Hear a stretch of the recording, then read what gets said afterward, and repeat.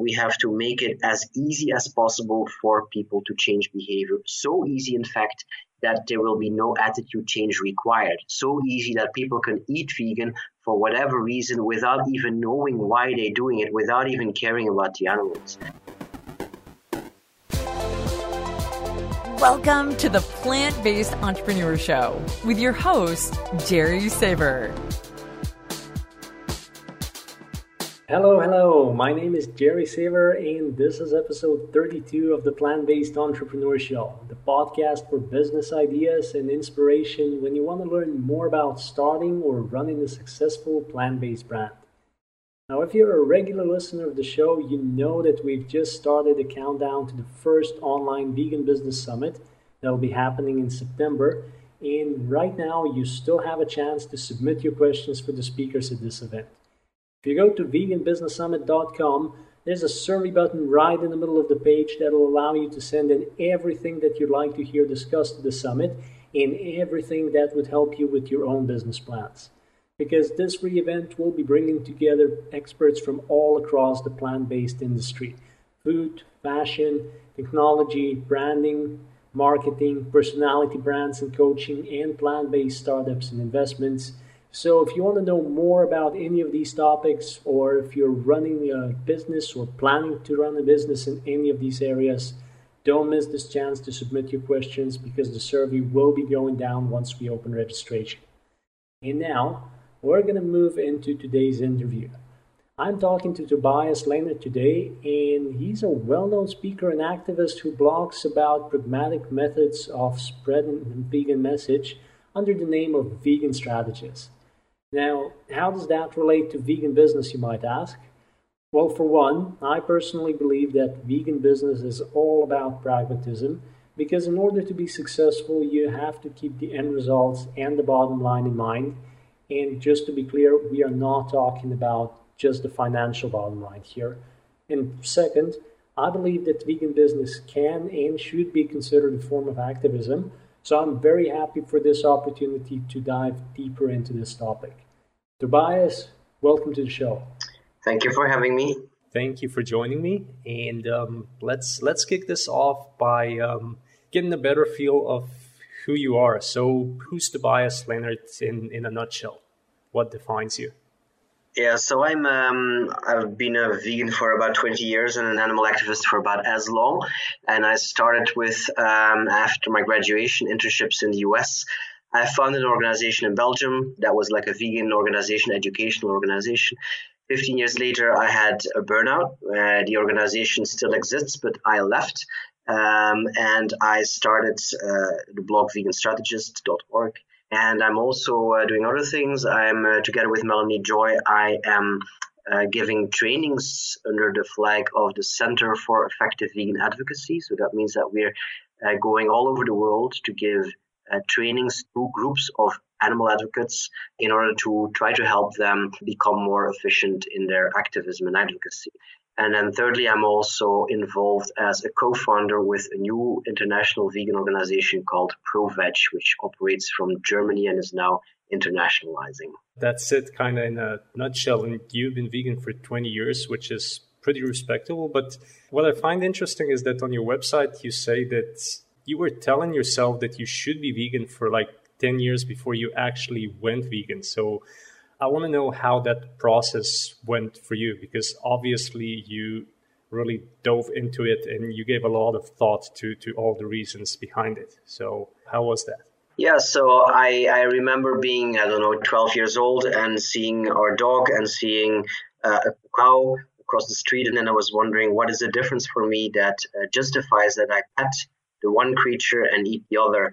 And I couldn't find any difference, any morally relevant difference for myself. So I said, okay, I cannot justify this. I have to stop eating animals. That was like a clear conclusion to me, but it was harder to put into practice. Indeed, I needed about 10 years to actually become a vegetarian and then later a vegan, mainly because I liked the taste of meat so much, mainly because it was difficult to change my habits. Even though I have eaten much more animals than I should have, I'm grateful in a way because that allows me to understand that it's not easy for everybody. And that for many people, it is still a matter of putting things into practice, putting your ideas into practice, and not being able to, like, just because you realize something is wrong, not being able to following up on that. Just like so many people cannot follow up on eating healthier or stopping smoking or all these things. So it gives me some kind of like insight, patience, compassion, empathy to deal with people who are slower in terms of their changing. Yeah, I think that's a very important issue that you just brought up, that there's a gap between knowing and doing. And I guess depending on the issue and depending on the person, that gap can be small enough to bridge on your own in a very short period of time, or sometimes it can be a gap of 10 years as it was for you. So what are the implications for talking to people about veganism who, the rational level, they get it, but they're just not able to take that last step? What does that mean for talking to these people? Yeah, so like you say, there is a discrepancy, or what we call it the attitude behavior gap. So you can have a certain attitude. You can say like eating animals is wrong, or I love animals, I care for animals. That's your attitude. But your behavior is not following. And there's a gap between the two. So that means that it's not enough to raise awareness. It's not enough to tell people that eating animals is wrong, or that they can feel, or that they're sentient, or whatever. What we need to do is to do things so that people can be brought to actually change their behavior, because that is the only thing that will help animals. If we have a world of people caring about animals but not doing anything about it, then we haven't won for the animals. So in my view, the way I phrase it is that we have to make compassion easier. We have to make it easier to be compassionate. Being compassionate today is not easy, in the sense that if you allow yourself to be compassionate, if you allow yourself to understand the full ramifications of being compassionate, you have to change a lot of stuff. You have to change your behavior in a lot of ways. What I think is that we have to make it as easy as possible for people to change behavior. So easy, in fact, that there will be no attitude change required. So easy that people can eat vegan for whatever reason without even knowing why they're doing it, without even caring about the animals. And that's not a situation we have today yet. Today you still have to go out of your way to eat vegan. And of course we have some good situations in New York and Berlin and San Francisco, etc., where it's not too difficult anymore once you do it. But in the beginning, it still is very much going against the stream. And I think we have to just make sure that the required effort to go vegan and to put your attitude into practice becomes as low as possible. That's something that we do by improving the options, improving the availability and the quality of all kinds of products. Yeah. For me personally, what you just said, that the goal is to make eating and being vegan as easy as not even thinking about it, not even perhaps being aware that you're vegan, that really describes what I'm trying to promote here as well. But I would imagine that for a lot of people, and especially a lot of vegans who are activists, that kind of means like a step in the wrong direction, because if people are not aware of the fact that they are vegan, wouldn't that make it easier for them to stop being vegan because they're not even aware of it? How does that integrate with the activist approach? Yes, it is, as you say, like many vegans would have a problem with what I'm just saying. Like they say, like you can't go vegan for no reason, you know. You have to have a very good reason for being vegan. That's the animals, basically. That's the reason we want people to care about animals. So suppose we have a world in which everybody goes vegan without caring about the animals. That wouldn't be like so good, because, first of all, we want people to care. And secondly, it may not be sustainable or permanent.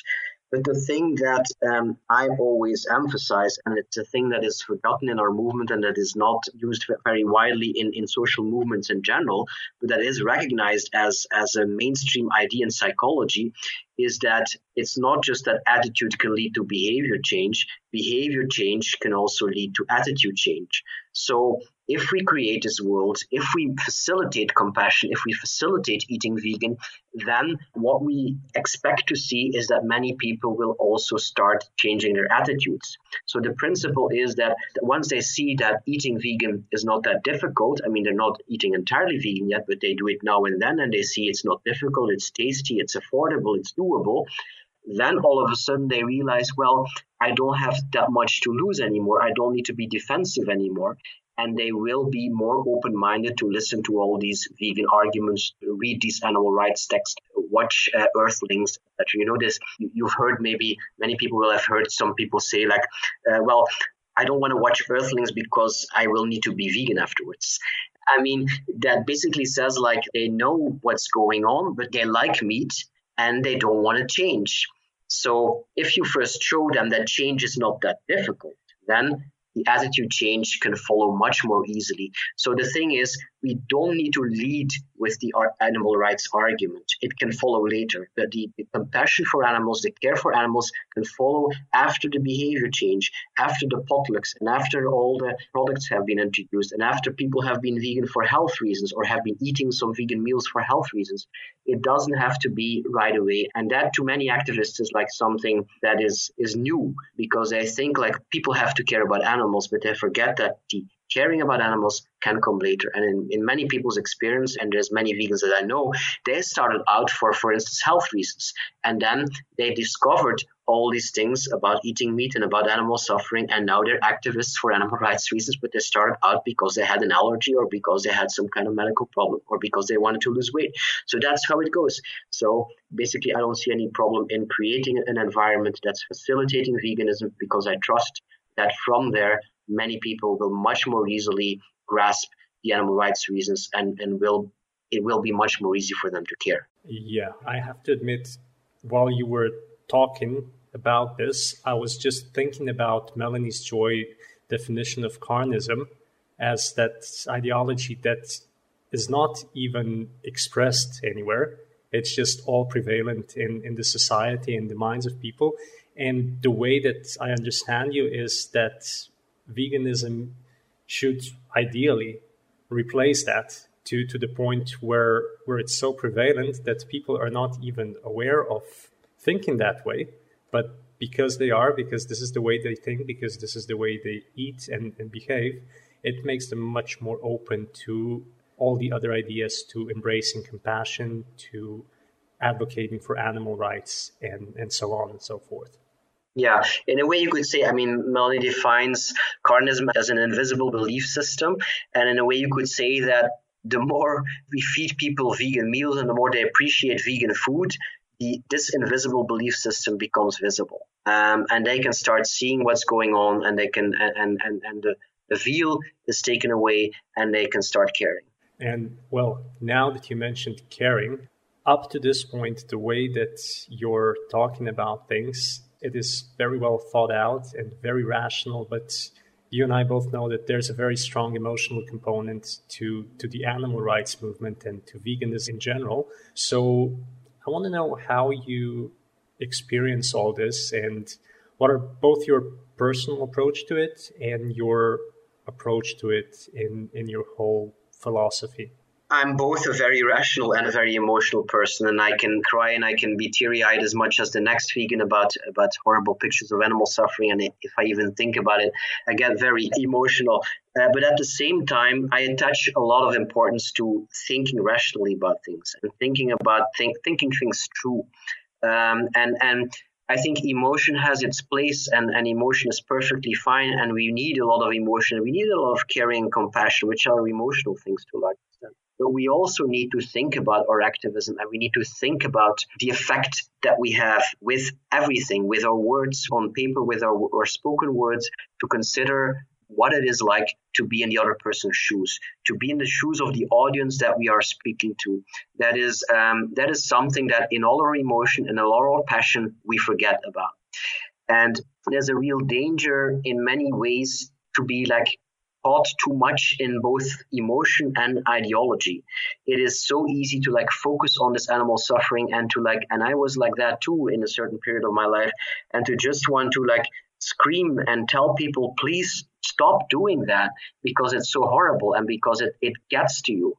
But it is worth standing still for a moment right then and thinking like, okay, hold on, is my approach here, which is very impulsive maybe and very emotional, is that the best approach to reach people? And if you ask the question again and again, what is it like right now to be the other person hearing me, that will help already a lot in like looking at your message and where necessary, adapting it. So that is, I think, the most fundamental advice I can give to animals. Step out of your own shoes and step into the other person's shoes.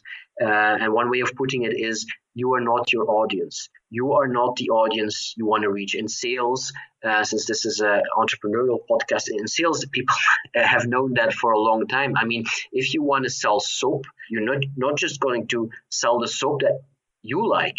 You're going to look at whether there's a market for it, whether people like it. So in the same sense, we are selling something. We are selling a product, and a product is a message and is an ideology and is an attitude in a way, and we have to sell it to people, and we have to make sure that we sell it in a package or in a form that is acceptable to them. And that's all part of rationality for me, to see how we can bring our message to people in a way that it resonates with them, and not just bring our message in a way that, well, gives us some satisfaction because we have boldly spoken our truth or something. I agree with that like 110%, because for me, it is very much about marketing, no matter what the message is, no matter if the end result is a sale or if the end result is convincing someone or talking them into seeing your point.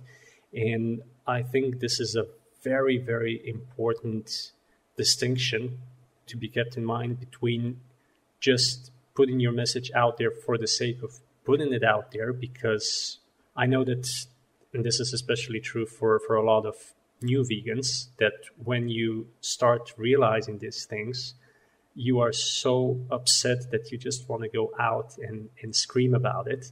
But more often than not, that just leads to this vicious cycle when you're screaming your messages at people, and sometimes not so much because of the message, but because of the way it is presented, people won't react to it, or they'll react in a way that just makes you more frustrated about the whole process, and then it cycles back. So yes, I very much agree with it. In a lot of cases, when we are emotional, and especially when we are angry, people will experience that this anger is directed to them. Yeah. And they will feel that you are making them guilty, you're accusing them of something, etc. And these are like guilt and feeling accused.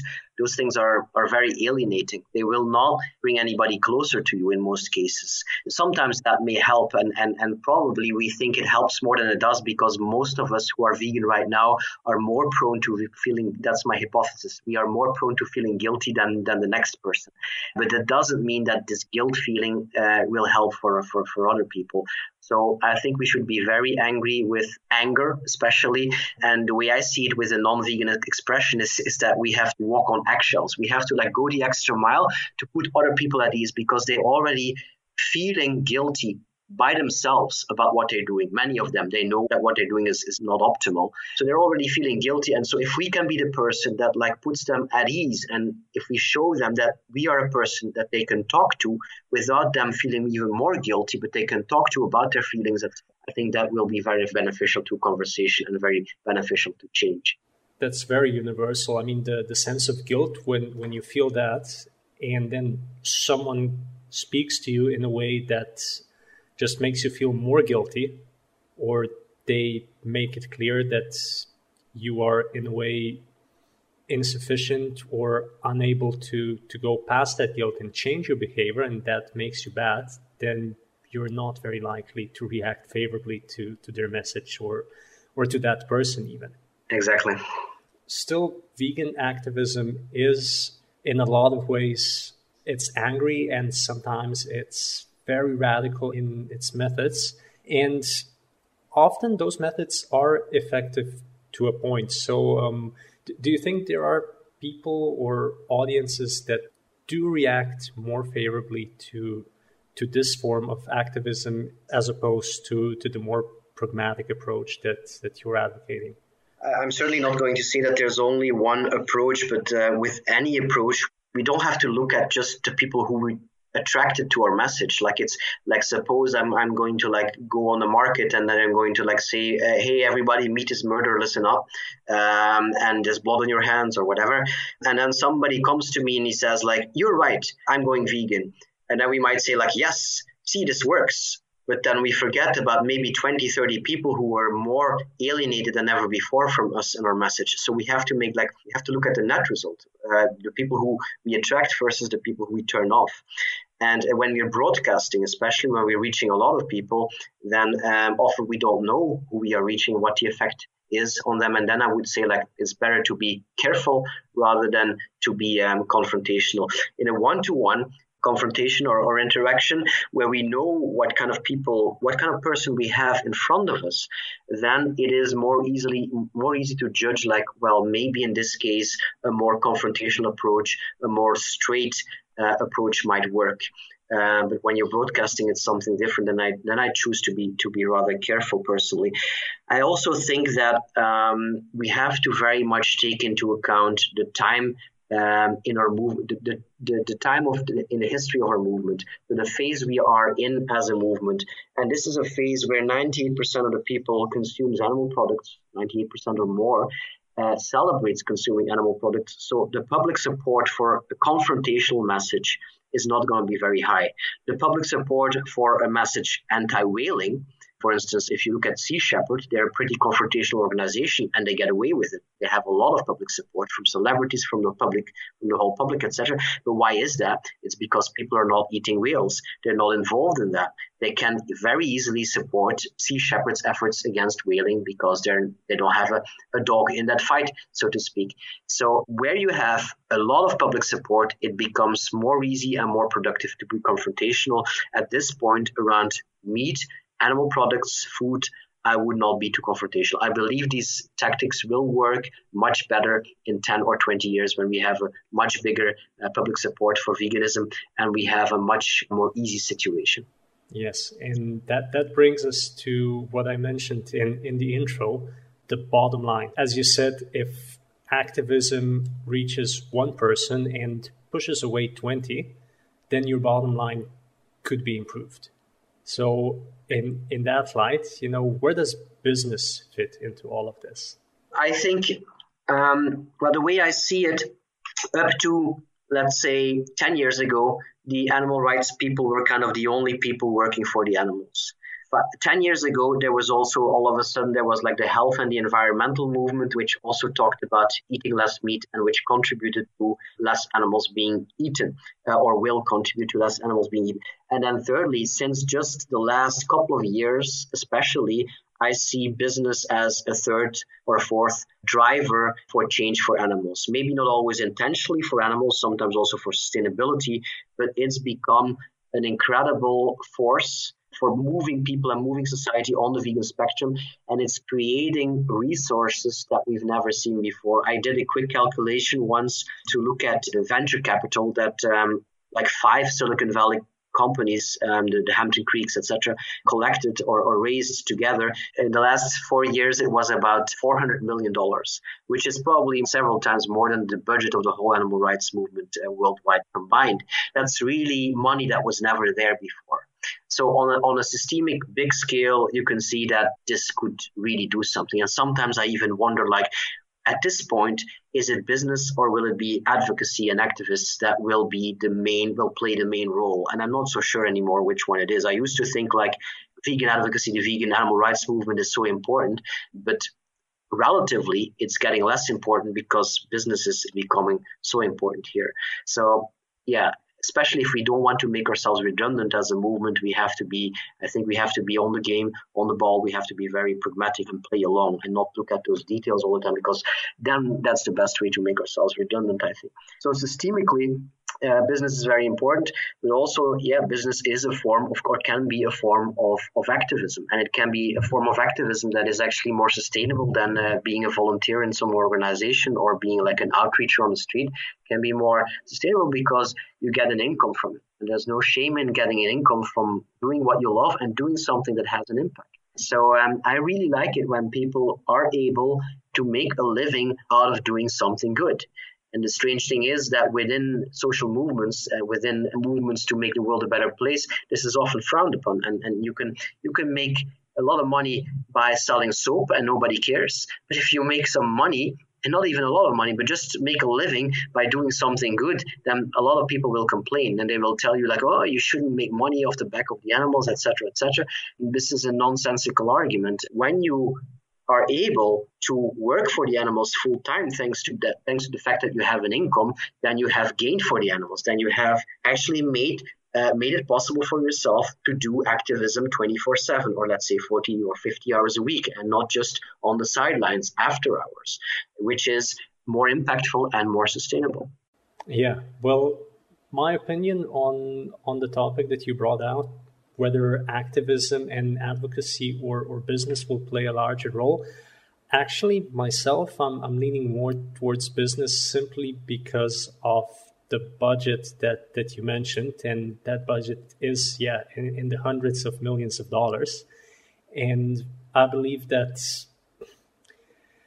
no matter how passionate you are about a certain issue, if you do not have the financial drive behind it, or a large enough backing in terms of supporters and followers, then you can't really be as successful as an establishment that's actually being driven by investors from all over the world and by expanding into markets that are worth hundreds of billions, really.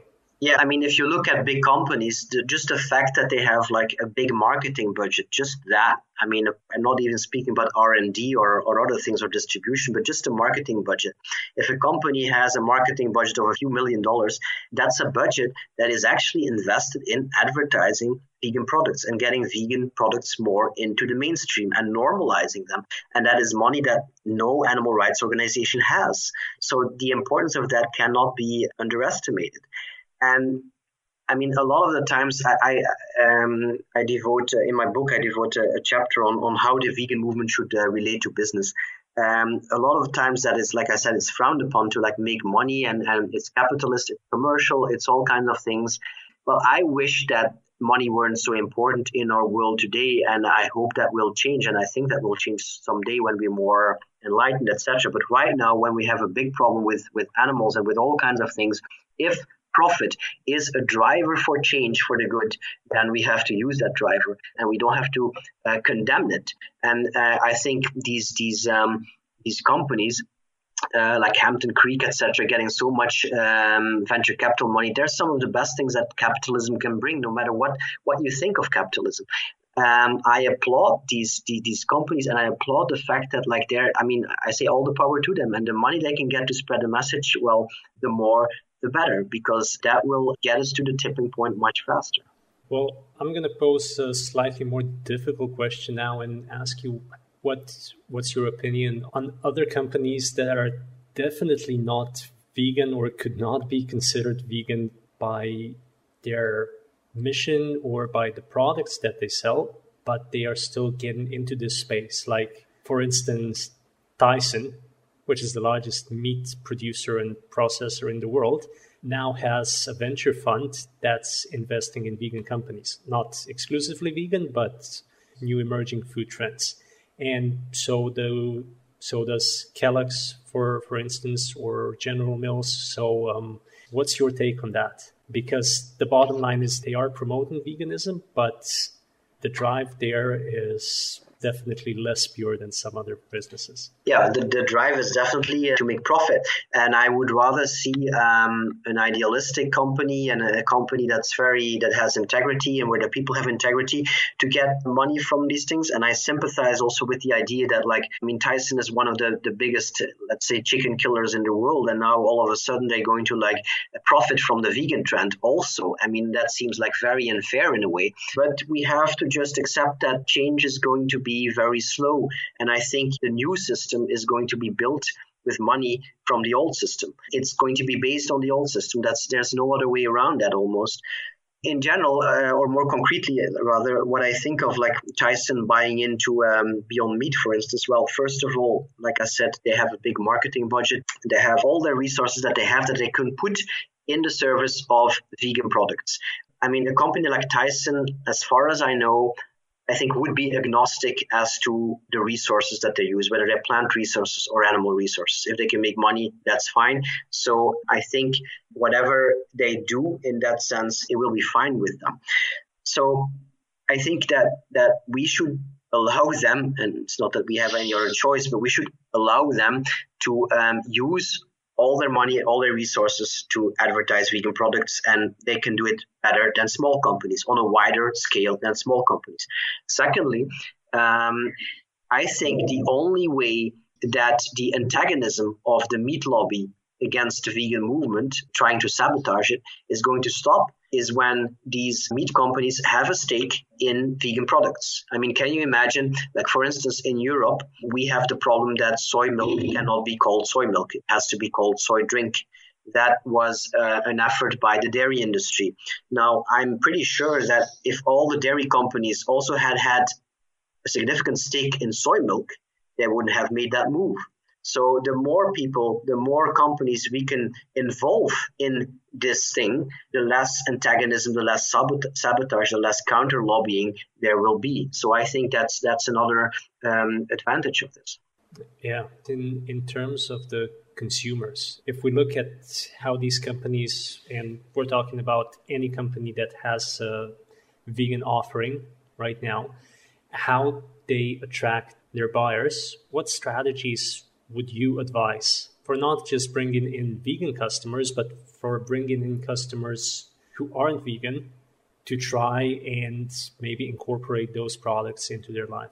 Just for my clarification, are you talking about like vegan businesses or like non-vegan businesses that we try to convince? Well, I think the focus should be on vegan businesses, because I think that non-vegan businesses and larger brands, like you said, they have a better understanding of how to reach their audiences. But if it's a vegan business, and especially if the founders or the people leading it believe that their audience should be vegan, then I think that can be a very large stumbling block on expanding their reach. So what can they do to reach those people who aren't necessarily plant-based?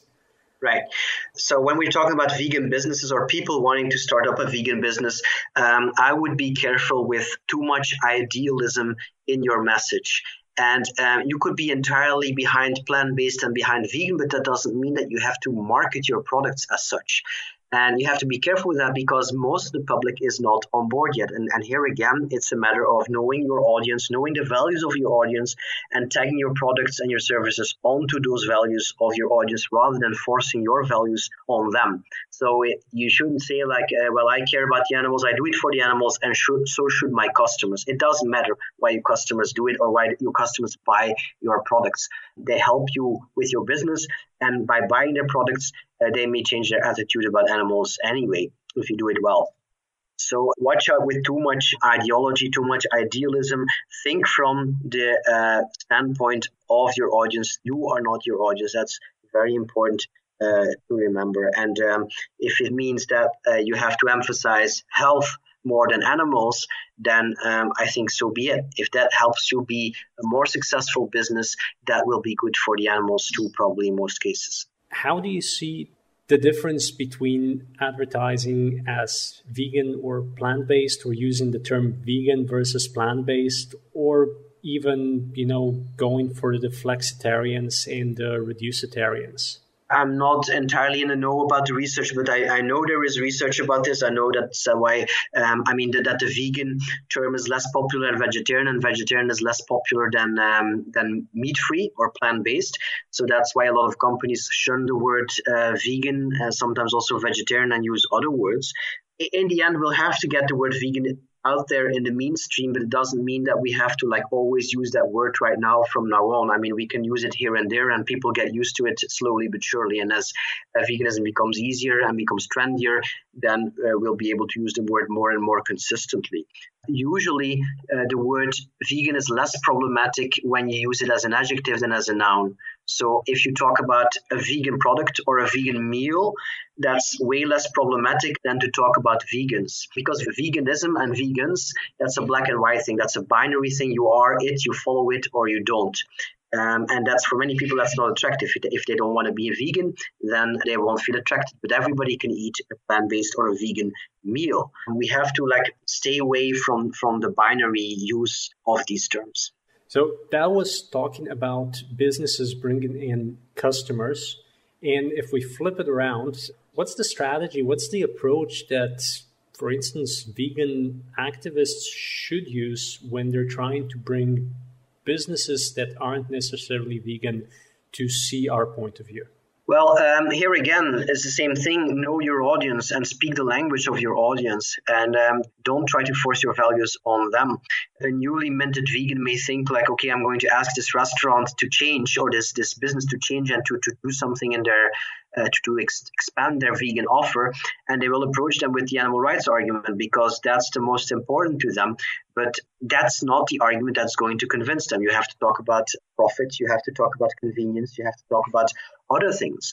And also, it's important to realize that these companies shouldn't talk about vegans, about attracting vegans. It basically, when they launch a vegan product or when they have a vegan service, these products or services are attractive for everybody that is attracted to them. That means not just vegans, but in the case of food products, everybody who likes that food product. That is the audience for those products or for those dishes or for those services. So not just the vegans. We have to avoid talking about the vegans, I think, as an audience or as the audience, because they're still way too small. They're not. They don't create a viable audience, a viable clientele for those businesses. So emphasize the fact that there's many people who might be attracted to these vegan dishes, these vegan products, and might be attracted especially if you don't call them vegan products or vegan dishes, if you don't show that these products are for vegans, but rather for everybody who may like them. In light of that, where do you see the biggest business potential in veganism? If we know that it's not just vegans who are the target audience, or it shouldn't be vegans who are the target audience, what segment of the market does, in your opinion, hold the biggest potential either in terms of financial return or in terms of most impact, or as a combination of both? Yeah, I'm not that knowledgeable about or insightful about the whole business opportunity thing, etc. But what I like is, for instance, what Hampton Creek does. So Hampton Creek is making cookies and mayonnaise without milk. So what happens there is that they just replace a certain product with their product. People don't necessarily realize that. They don't know that. But if you can do that with millions of eggs or thousands of jars of or liters of mayonnaise, which Hampton Creek is doing, because they have approached 7-Eleven and they have approached Compass Group, and both these organizations, I believe, are exclusively using the Hampton Creek egg-free mayonnaise. So I think that's big in terms of volume, and hence is big also in terms of impact. Even if people don't realize that they're eating egg-free mayonnaise, sooner or later, it will be clear that in less and less products, there are animal products. And more of the products that they're consuming here and there in catering and everywhere are vegan. And that will, I think, again, make it easier for them to draw the conclusion veganism is not that difficult, and I can go further and further in that. To answer your question, I think imitating products and just replacing them, replacing the normal products with the vegan ones. And I think also on top of that, in catering, in volume cooking in hospitals and schools and all kinds of things, there's a lot to be done there. Also maybe in terms of making these alternatives cheap enough so that they are affordable for volume cooking. For the out-of-home kitchen, where people don't always want to pay much, and where the budget for the chef is and for the procurers is often quite low. For someone who claims not to be very knowledgeable about aspect of vegan business, I think you gave a very good answer, because I believe that the mass production of food and institutions like schools or hospitals or just cafeterias on university campuses are a potential huge clients, and B, the potential for change there is just enormous, because as is the case of Hampton Creek, which if I'm right, I think they're actually rebranding right now. They're not. They're going from Hampton Creek to, I think, Just. They're calling themselves Just. But anyway, like you said, if you replace the mayo that 7-Eleven uses or the Compass Group uses with eggless mayo, that's not something that's going to be very visible outright. I mean, there's not going to be Facebook memes done about it, but it's going to have a huge impact anyway. Definitely. That's something that if anyone is considering a path in vegan food production, then wholesale is one area where we still have a long way to go and a lot of goals that are probably within easy reach. You know, they're definitely achievable, like some companies are already demonstrating. Yeah, I think, like I said, price is an issue there often, and a lot of the products, the vegan products, are often more expensive than the meaty ones. For people who can develop like alternatives that are not too expensive and that are sustainable and healthy, which are two arguments that are important for institutional or for institutions like businesses and hospitals, etc., that could be very successful. Yeah, and basically it's all leading up to establishing this, and here I'm borrowing a term of your own, this vegan critical mass. Since this is something that you use a lot, what's your definition of it? The way I see it, we are still both individually and as a society or as a movement, we are very much swimming against the stream. We're like rowing against the stream. We're going upward. We're climbing a mountain. And at some point, I think I'm expecting there to be, a quickening, where at some point, this is the critical mass point or the tipping point where things will turn and will move much faster. Many people think that this is a certain amount of vegans. I think there's no need necessarily to, it's important to increase the amount of vegans, but that shouldn't be our only focus. I think, and I don't know about the numbers, but the exact numbers, but I think if X% of the people is X% vegan, then at some point the system will tip. And of course, this is very vague because I don't know what the X is, but the point is that we have to have a critical number of reducers to a certain degree. They are already changing demand and supply, but they are the most important in shaping the system and in tipping it. Because if there's enough demand, then I think we will see much bigger, much better supply, much more quality, much more availability. We will also get it cheaper. We will have a change maybe in taxes and premiums and subsidies. So the whole system might change. There will be more acceptability everywhere. And at some point, I think what we will see first is that vegan in more and more places becomes a default option. The default option is what you get when you don't see anything. Like when you get on a plane, the default option is that you get a meat meal. I'm waiting for the first airline company that says we are going to make the default option a vegan meal. People who want to have meat, they have to ask it beforehand. They have to register on the website and ask. So that's a very simple thing and a very impactful thing to do, I think, and I think we'll see more and more of that. And then after that, there will come a phase where vegan will become the new normal. And I think when we are at a phase where that happens, then there's no stopping it anymore, because at that point, it will be so much more difficult to continue doing something that is morally wrong, and that more and more people will understand that it's morally wrong. You can imagine, suppose all of a sudden we have, not all of a sudden, but in a couple of years we have clean meat and it's just as tasty and it's healthier and it's better and it's cruelty-free, etc. You'd have to basically be almost a psychopath to continue to insist on eating the dead bodies of animals. So the more alternatives you have, the more easily you can make the point that eating animal products is immoral. The only potential downside I see to that is that when you make vegan meals standard on the plane, it's going to take longer to get them, because you know that right now when you're flying and you order the vegan meal, that you're usually the first one who gets served. So yeah, that's true. But yeah. I'm willing to accept that. Yeah. Anyway, what I really wanted to ask you as well is you brought it up a little earlier. The book that you are writing, it's not out yet, right? No, it will be out, I think, around mid-July. Okay, so that means about a month from when this interview airs. And Would you mind sharing a bit more about it? Because the way I understand it, it is exactly about the topics that we've been covering in this interview so far. So how do we get to this vegan critical mass, and what are all the different paths that leads to it? Yeah, so the book is called How to Create a Vegan World, a Pragmatic Approach. And it's one of the few books that is written especially for the movement. So it's a niche book. It's not something that everybody will want to read outside the movement. But it's one of those few books that addresses strategy and addresses the question, how are we going to get there? And we've talked about some things. I basically suggest a very pragmatic approach because right now we are way too dependent on using animal products. Society and individuals are dependent on it for just a moral go vegan for the animals message to make much of an inroad in changing things. So what I suggest is both in our call for action, we not just ask for people to go vegan, but we also have a reducitarian ask.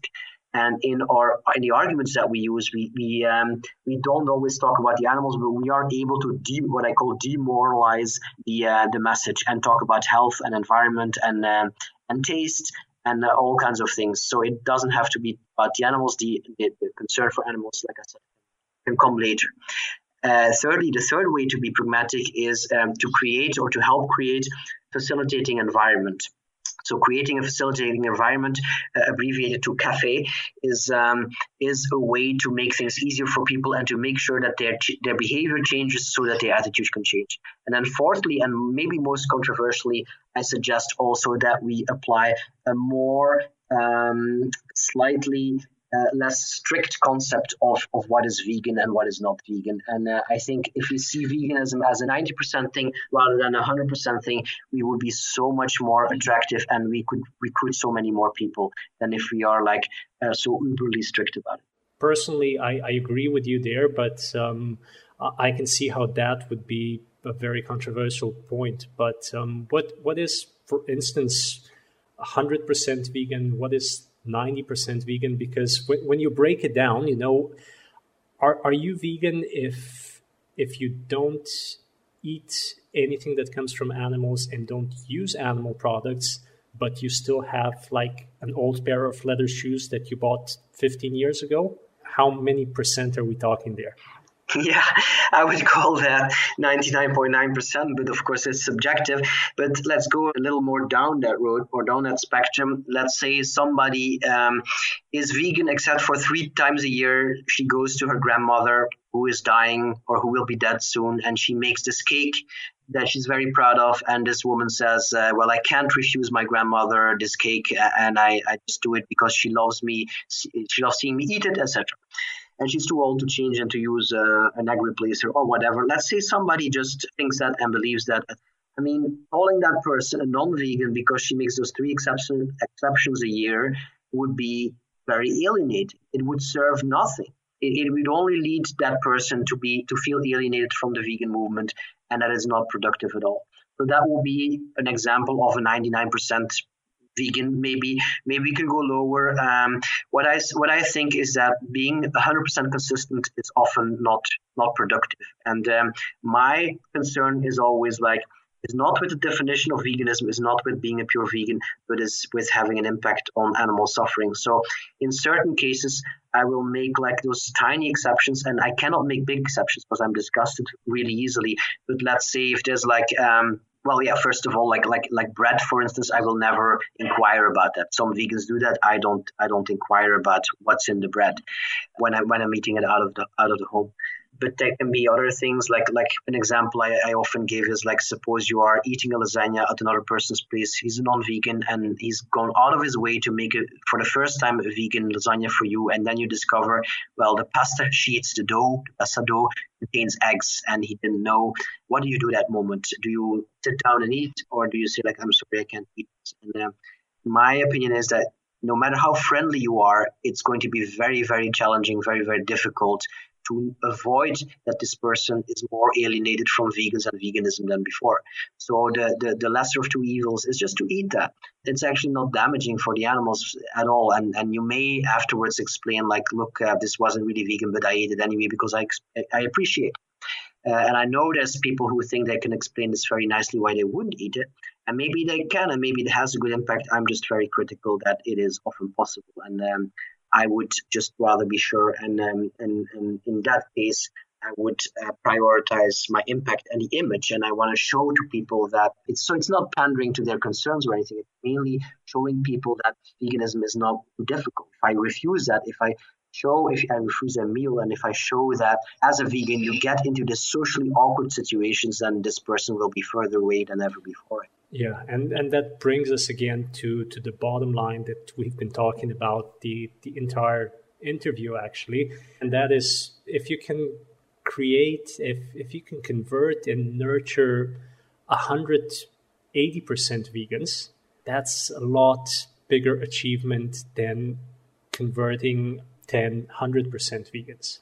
And I think, like I said, if you have a society, if you can create a society of maybe 80% vegans, let's say, then there's no way where it would stop there. We have to get people to take the most important steps first. And we have to look at the details, the last 5% or something. We have to only look at that later. That will solve itself. The most important thing is to make people cross the threshold.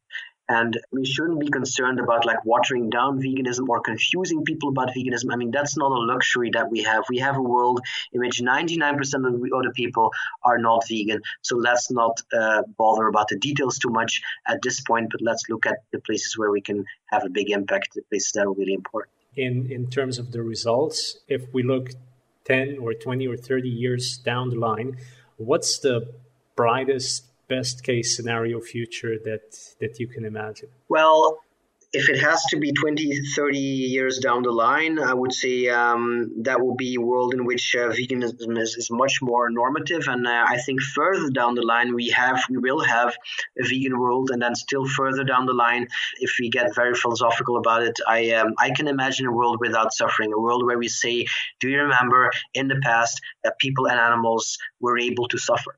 And I think that, people think that this is very unrealistic, but I'm always thinking well, what if we are still around in the year 3000, in the year 5000, etc.? So many things will change. So many progress will be made in all kinds of ways. And it will possibly be a world, if we're optimistic, that is unrecognizable to us today, and where a lot of the suffering, or maybe all of the suffering, it cannot be seen anymore. I'm very hopeful in that respect. I think that if we continue to exist as a species, and this is also a reason why I would never press the button to extinguish ourselves. I think if we continue to exist, we will advance morally, technologically, etc., and we will be able to rule out and eliminate a lot of horrible stuff that is happening today, not just because we are because of our culture, but also because of our biology. Beautiful. It's a very great combination of realistic idealism, which I think plays very well with the pragmatic approach that you're advocating. So thank you for that, Tobias. And right now, just to close this off, where can people find out more about you, hear your lectures, read what you're putting out on your blog, and of course, find out about your book when it comes out? Yeah, so best way to follow me is either veganstrategist.org, and you can subscribe there. And I also have a Facebook page called Vegan Strategist.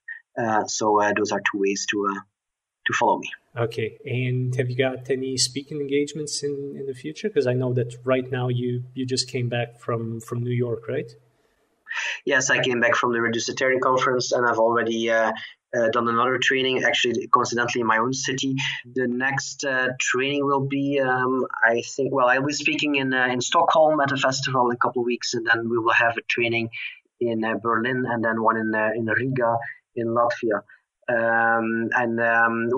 Those trainings, if people are interested in these trainings, they can find an agenda or a calendar on veganadvocacy.org, which is the website of SIVA, the Center for Effective Vegan Advocacy, that I gave the trainings at together with Melanie. Perfect. Well, Tobias, thank you very much for joining me today and for sharing your views. I think that they tie very well in the main topic of the Plant-Based Entrepreneur Show, which of course is business, but I think that the pragmatic approach that you are practicing is what should be at the core of vegan business as well. So thank you very much for taking the time to talk about it. My pleasure. Have an awesome day. Good luck with everything. Thank you. Bye-bye. Bye-bye. Okay, that was Tobias Leenaert, the vegan strategist, joining me in episode 32 of the Plant-Based Entrepreneur Show. And, even though we didn't specifically talk about business all the time, I think most of the topics that we covered can be applied more or less directly to any entrepreneurial undertaking in the vegan space, no matter if it's big or small.